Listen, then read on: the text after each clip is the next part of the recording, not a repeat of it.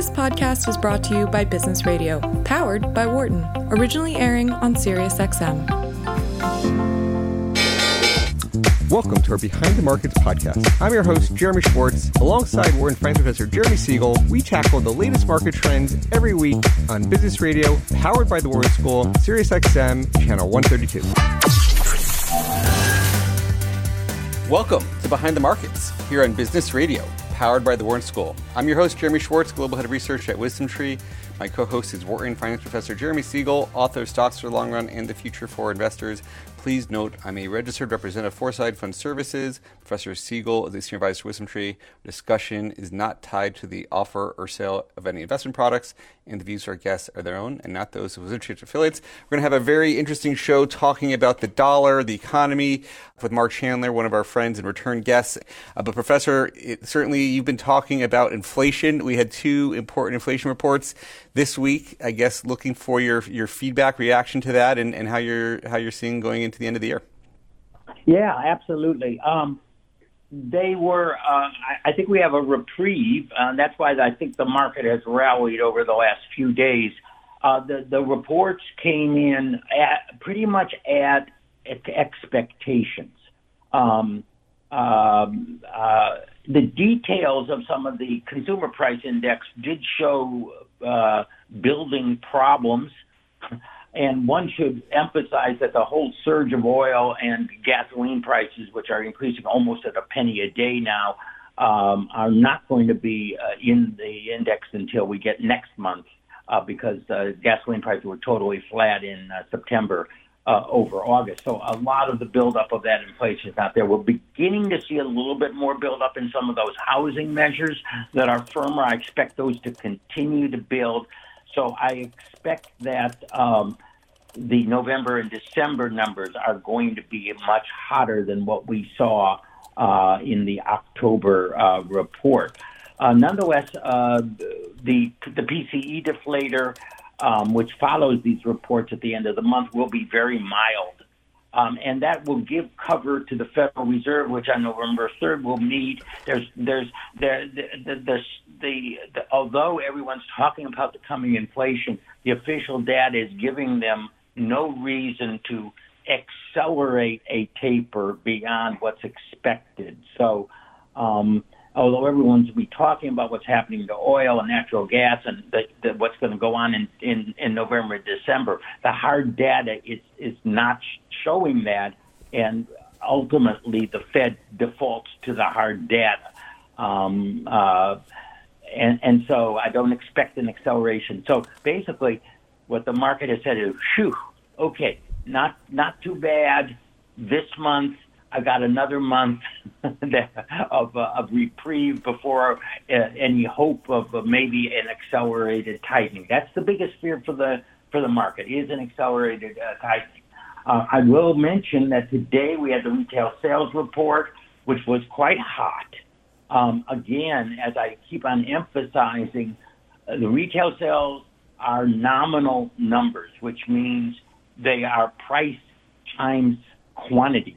And it isn't separated out. So you don't know exactly how much is inflation, how much is not inflation. I read one report that said that they saw car sales were up, but in some sense it could be prices because unit sales haven't actually been up as much.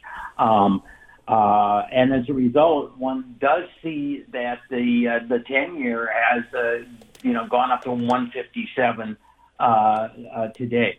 And because of all the relaxation about inflation and accelerated tightening, we have the VIX down to 16. Now, some people, think a higher VIX is a sign of problem, but I actually see it as a sign of fear and hedging and a short cover potential. When the VIX goes quite a bit lower, now 16 is still high from a long-term perspective, but in recent perspective, that's back into the uncomfortable range. The amount of hedging, the amount of short interest is low. So I'm not calling it complacency by any means, but the VIX is down to 16 right now. We do have Bitcoin just broke above 60,000. It's up almost 5% today. Of course, we're going to be getting ETF futures most likely next week. And whenever there's going to be an event like that. There's a lot of buying in front of it and sometimes a sell-off on the news. But I'm going to repeat what I've said for months. Bitcoin is the new hedge against the inflation. In fact, with yields going up, gold is down 1.5% so far today. So the new generation wants Bitcoin as its hedge and not gold. Oil continues to rise. WTI is now broken above $82 a barrel. So it's interesting on the new generation's gold. We're going to be talking, if people are on Twitter, I'm going to be on a Spaces event this afternoon at 4 p.m. You can look for me on Twitter at Jeremy D. Schwartz, talking about some of those ETFs and how we're thinking about it at WisdomTree. As you think about, you've at first, Professor, I think had long ago were skeptical on the currency aspect, but the new generation's gold argument. Anything on how you thought about gold over the years and Bitcoin, more recently now? Any sort of other things to expand on that comment? Yeah, and there's a couple of things that are going on here. When one talks about what is the actual use of Bitcoin, is Ethereum superior, as some people say, in terms of the type of coding that might take on? Can Bitcoin really become a currency or just the store of value? Now, gold, of course, has the dual purpose. It's used as ornamental, as well as being that store of value. Although many people just put it away in the safe as coins or bars. If we're talking about a lot of that. Now, one should also mention the regulatory risk of Bitcoin. Some of the legislation that is pending in Congress will more tightly regulate Bitcoin because of its logjam, and now is not as sure of going through. This was part of the reconciliation package, which is being stalled. I think maybe some of the buying in Bitcoin recently is, we're not going to really have some regulation. I still think the reconciliation will go through with more Bitcoin regulation and reporting. I think that's a negative for Bitcoin, although some people think it is not. Nonetheless, in an inflationary environment, it is what is perceived to be the new gold, and I've been talking about inflation now for well over a year. So riding that wave. I mean that is still there. I think Bitcoin's risk, not just regulatory, will it ever be used as a store as a means of transactions that can you can transact as easily and costlessly as you can with electronic transfers. That's what I think ultimately will give its utility. But there's no question the mindset now is very, very positive towards the Bitcoin. We talked a little bit. You talked a lot about your high-level views on inflation. We were talking on a different call this week, and you mentioned where we've been in you sort of talked about 20 to 25% cumulative inflation and how much we've had now. Could you just update people on where you've seen what we've had so far and what might be left to come over the next few years? Right. Well, this year I called last year I called for 4 to 6% inflation this year, and that looks like what it's going to be. I call cumulative, as you're right, 20 to 25. I mean, I think this is going to spread over a number of years, 2 or 3 years, as it gets into the statistics slowly. And by the way, that's pending. Next Tuesday, we're going to have the money supply report for the month of September. As I mentioned, you need to control that money supply to slow this down. So the 20 to 25%, I think, is baked in and is already shown in the speculative markets like housing and commodities. Many of it is already there at the 20-25%. And in some of the labor markets and new hires, are getting 20% over what they did pre-pandemic. So we're seeing it already in some markets. It just has not filtered into all the official statistics yet. But next week we'll be able to report on that, whether the money supply is being brought under control or not, or whether the Fed is even talking about that issue. All right, Professor, thank you so much for joining us to start the show today. Thank you. We'll talk to you next week. Thanks. Have a great weekend. We're going to bring in Mark Chandler, who is a Managing Director, Chief Market Strategist at Bannock Bourbon Global Forex. Has been covering global capital markets for 30 years, writes a blog called Mark to Market. Always a good friend of the program. Mark, welcome back to Behind the Markets. Thanks. Good to be with you again. Let's get your high-level worldview. How do you see the major factors? There's a lot of interesting things happening in some of the currencies now, maybe a little bit more than before. But I'm just curious to get your high-level view of the world before we dive into some specific places. Yeah, sure. So maybe the first place to begin is really just picking up on your conversation with the professor. I sort of have a different view of inflation. I'll tell you what I'm looking at. We just had the September prints for the CPI. And what I did is I took a look at what it was in Q3 at an annualized pace. 5%, still very elevated. But in Q2, it was close to 9.5%. Again, we're just taking the 3 months and just annualizing it just to see the pace of it.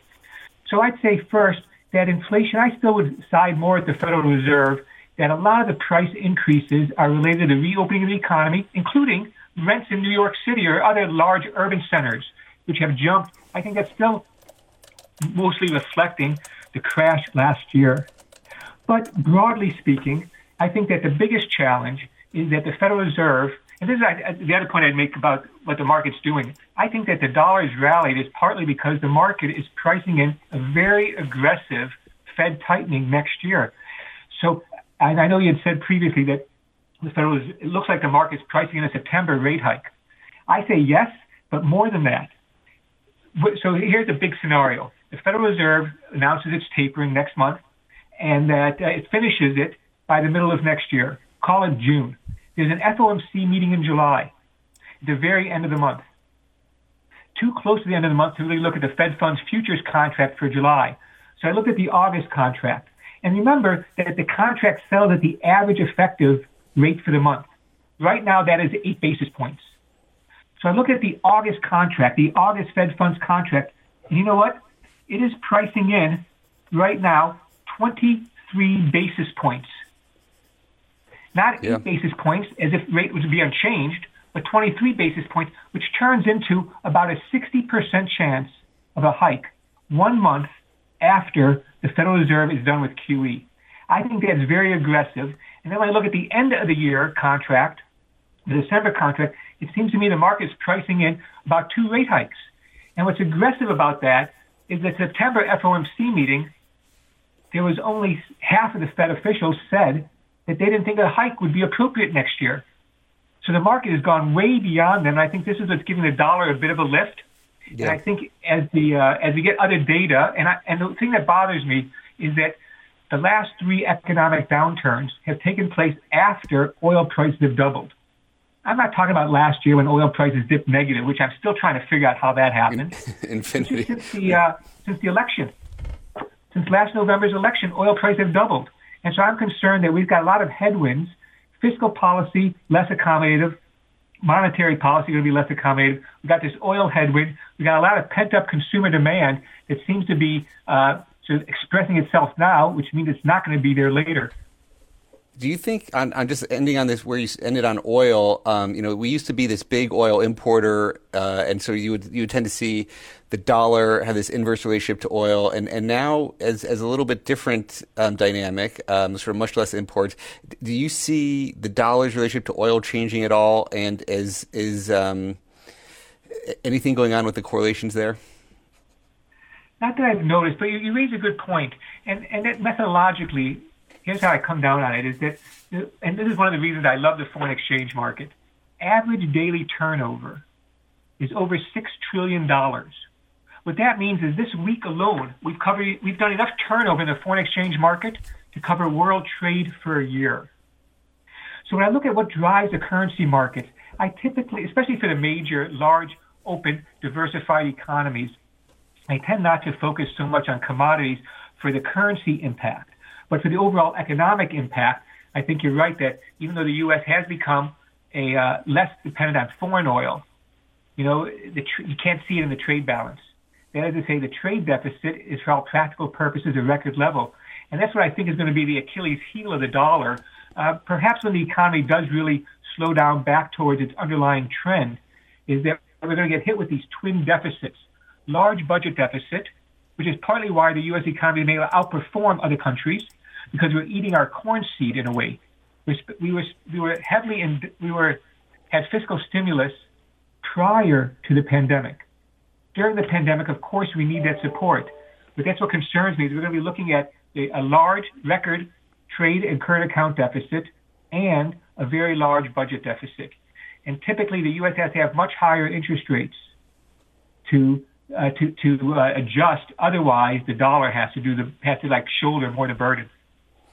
One of the currencies I've always watched, we've talked about on the program before, but also I think is having some of the most interesting moves in the market has been the yen. And sort of a chart on Twitter this morning from somebody from the Trading View that sort of showed the oil versus yen chart, and sort of the zigs and zags over the last 3 months have been basically very, very similar, and the yen has been weakening. I mean, sort of I think the dollar's up about 6.7% versus the yen over last 3 months or so. Any commentary there? Does that also have any connection to them being an oil importer and other things like that? Yeah, it's interesting. I usually, in some of my speeches I give, I tell people that there's a strong correlation between the number of mortuaries and the number of churches in a city. It doesn't mean that there's a causal relationship, of course. They're correlated to a third thing, population size.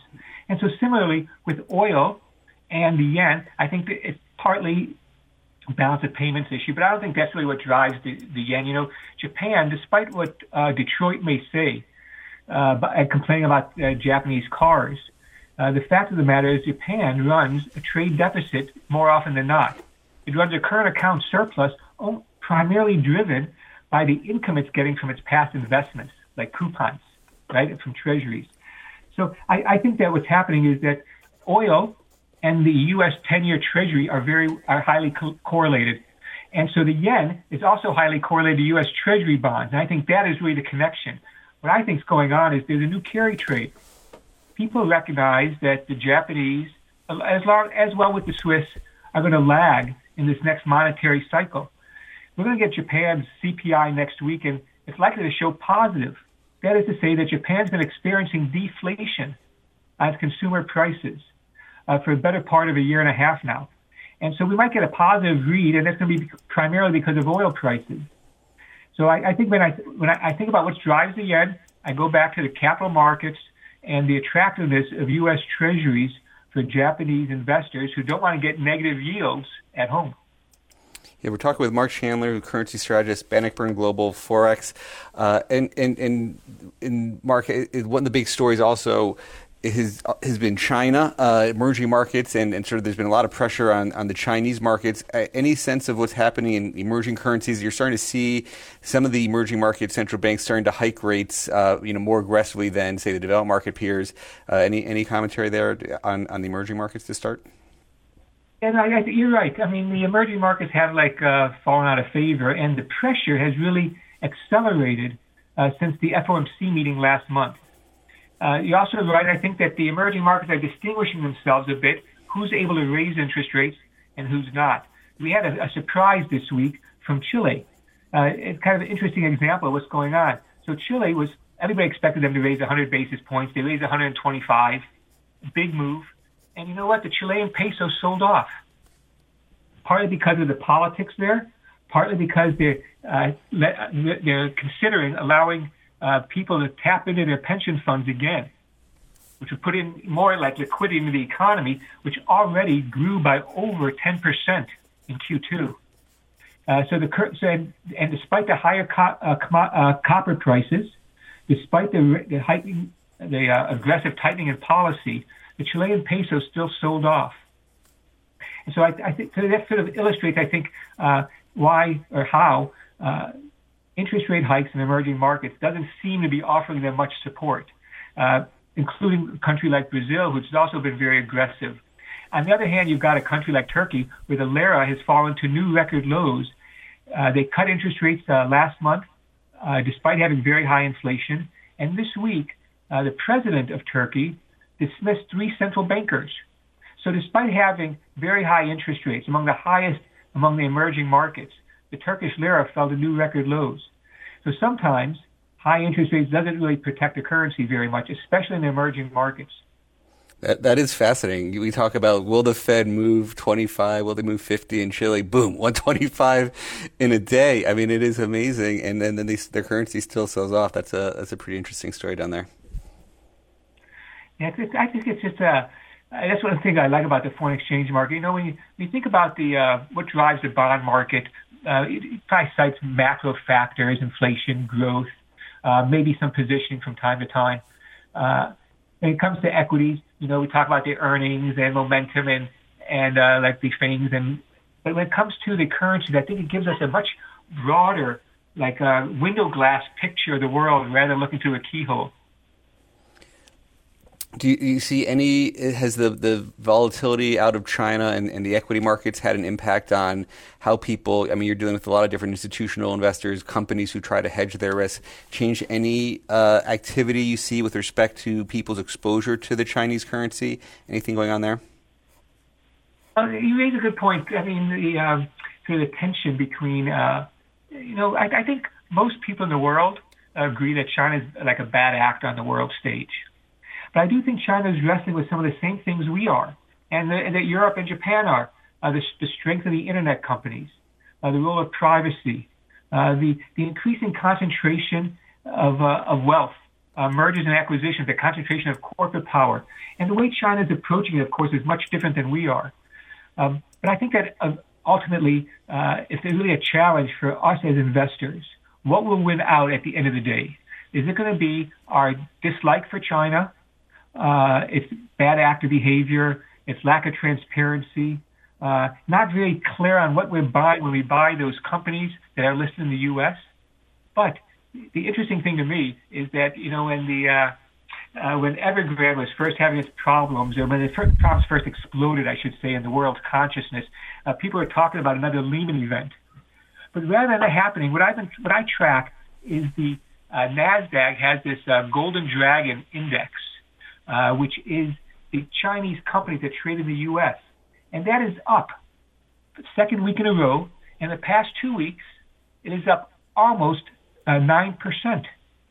So I think here's an example where greed, that is to say, I mean, I'm not making a pejorative comment about it. I'm just saying that people's hunger for profits is outweighing their uncertainty or dislike for China. Up almost 9% in 2 weeks. That's not so bad. And the flows have been going towards, I mean, certainly some of these growth stocks, these mega growth stocks, some of them were down on average 50%. I mean, even just a basket of them are down 50% that I follow. But, you know, I think some of what people have gone is maybe we don't want to take single stock risk, and they're buying ETFs. I mean, I look at the ETFs for China, and there's been huge inflows into China the last, call it 3 or 4 months, even with the downturn. So it's interesting. I was just curious to see how companies are reacting to the currency exposure there. In terms of we haven't talked about the ECB, the euro. That's as another major currency.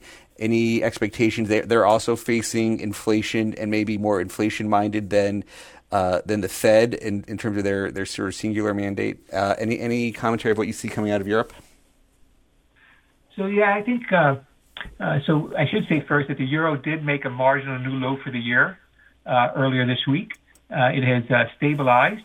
It's struggling at about 116. And so it's kind of an interesting story what's happened, right? Is that last March when the pandemic first struck, the euro fell to about 106, 106 and a half. And then it began to rally. And the day that the euro peaked, the day the dollar bottomed, ironically, is January 6th, when those events were taking place in Washington. That was the bottom of the dollar. And the euro has backed off. They say we've gone from about 123.5 down to about 116, actually 115.5 or so. Now, what I'm looking at is that 114.90, 115 area. That's about a sort of retracement of the big move up. So I think that the euro has been selling off pretty hard, not only since the beginning of September, but really trending lower most of this year. And part of the reason is that the ECB is seen to be well behind the U.S. and other countries in adjusting monetary policy. Here's what's going on. We're talking about tapering here in the U.S., and the ECB, they were just like we were having a fiscal stimulus before the pandemic. The ECB was involved in QE, buying bonds, before the pandemic. And during the pandemic, they had an emergency facility to buy bonds, and that emergency facility is going to wind down and end in March. And so what Europe is really debating is the facility that's going to continue to buy bonds, continue QE after when the emergency facility ends. So I think that this is what a lot of people are looking at, and the way it can be expressed is looking at the interest rate differential, say, between the U.S. and Germany for 2-year money. That has gone above 100 basis points today, in the last 2 days, for the first time since last March. That is to say, the U.S. and Germany both borrow, and the U.S. has to pay 100 basis points more than Germany to borrow for 2 years, and that's also one of the drivers, I think, in the foreign exchange market. Yeah, it's sort of very interesting to see. I guess as the Fed, the expectation that the Fed's getting a little bit tighter than the ECB. That's an interesting story there. Any other places around the world that have something you're uniquely focused on? Well, the U.S. is still so central that here's what I think we got to reconcile. On one hand, as you mentioned, we're seeing some fairly strong earnings. It's early in the season for sure, the earnings season. There were a lot of banks that reported, but there were other companies that reported too, like Alcoa and Walgreens. And what we're seeing, I think, is strong profits. And how are they reporting strong profits if, on the other hand, we're being told that they're being squeezed because input prices, producer prices, labor costs are rising? How are these companies able to show so much profit? And I'll tell you, that's why I think that what we miss is we really want to have a better measure of wages besides these anecdotal of who's getting raises and how much companies are paying starting workers. Well, the economic function we want to look at, I think, is called unit labor costs. And what this includes is not only wages, but benefits, and it includes productivity. And the ironic thing about the unit labor costs in the U.S., they fell in the first half of the year. That is to say, counting productivity, when you adjust for labor costs, wages, and benefits, it was cheaper for businesses in the first half than it was in the second half of last year. And so, I see people like worrying that wages are going up. Wages are going up. This is going to be inflationary. It's only inflationary if it's not offset with productivity gains. And what we're seeing is it's being offset with productivity gains up till now. It could be different in the future. I can fully understand that. There's a lot of labor action right now, industrial action, strike activity. But right now, I'd say that let's not cry crocodile tears for companies who are complaining about being squeezed when they're reporting record or near record profits. That's fascinating. I mean, I think very anecdotally here, personally, like on a personal level, I could see, all crisis affords you an opportunity to sort of rethink how you do things. And I would say my personal productivity, I'm no longer commuting into New York, which was at least a 2-hour day to, door to door. I don't know if they did every day, but that commute is gone. We're doing so much more remote. We're talking to many more people in sort of office hours, remote settings, besides getting on a plane and going back and forth. Like I could see how, companies can find ways to do things differently just because they have to. And some of that, it'll be interesting how much of that is now come in, or if they're going to still continue to increase their productivity further, or is that juice all squeezed now? Yeah, I find myself in a sort of similar position. I would, before COVID, I'd be on the road seeing clients a lot. I mean, like traveling every week or almost every week. Yeah. And that's been replaced, of course, with Zoom or WebEx. And so that's also a big cost to businesses, even though it's tax deductible for many of them. It's another cost to businesses that gets taken out of the equation. So I'm not as worried as the professor is about runaway inflation or very high inflation for very long. I think this is an anomaly. It's an unprecedented situation. But I think that even if we were to go back to where we were in 2019, just as the economy has, I think that there's a lot of reasons why inflation was low before. And I think that I think that's the bigger threat. I think as we get into next year, probably more the second half of next year, when the economy in the U.S. but globally slows down, we lose that fiscal stimulus. We're looking at, I think that next year, second half of next year, I think we'll be lucky to see much more than 2.5% growth. And I think that alone will also take some pressure off of these rising costs. Well, that is great, Mark. As any sort of closing thoughts, things you want people to leave the conversation with, and where to find, how to stay up to date with your blog and other commentaries? Sure. So my blog is Mark to Market, Mark with a C, makes my mom happy. And I write something up there almost every day of the week. On the weekend, I have a macro overview and some price, looking at technical analysis. I'm on Twitter at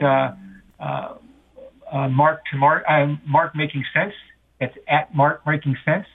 But I try to stay informed, and I guess if there's something that really I think that is going to have to begin a factor that people aren't really talking about so much, but I think is going to be increasingly an important factor, is what's going to happen next November in the U.S.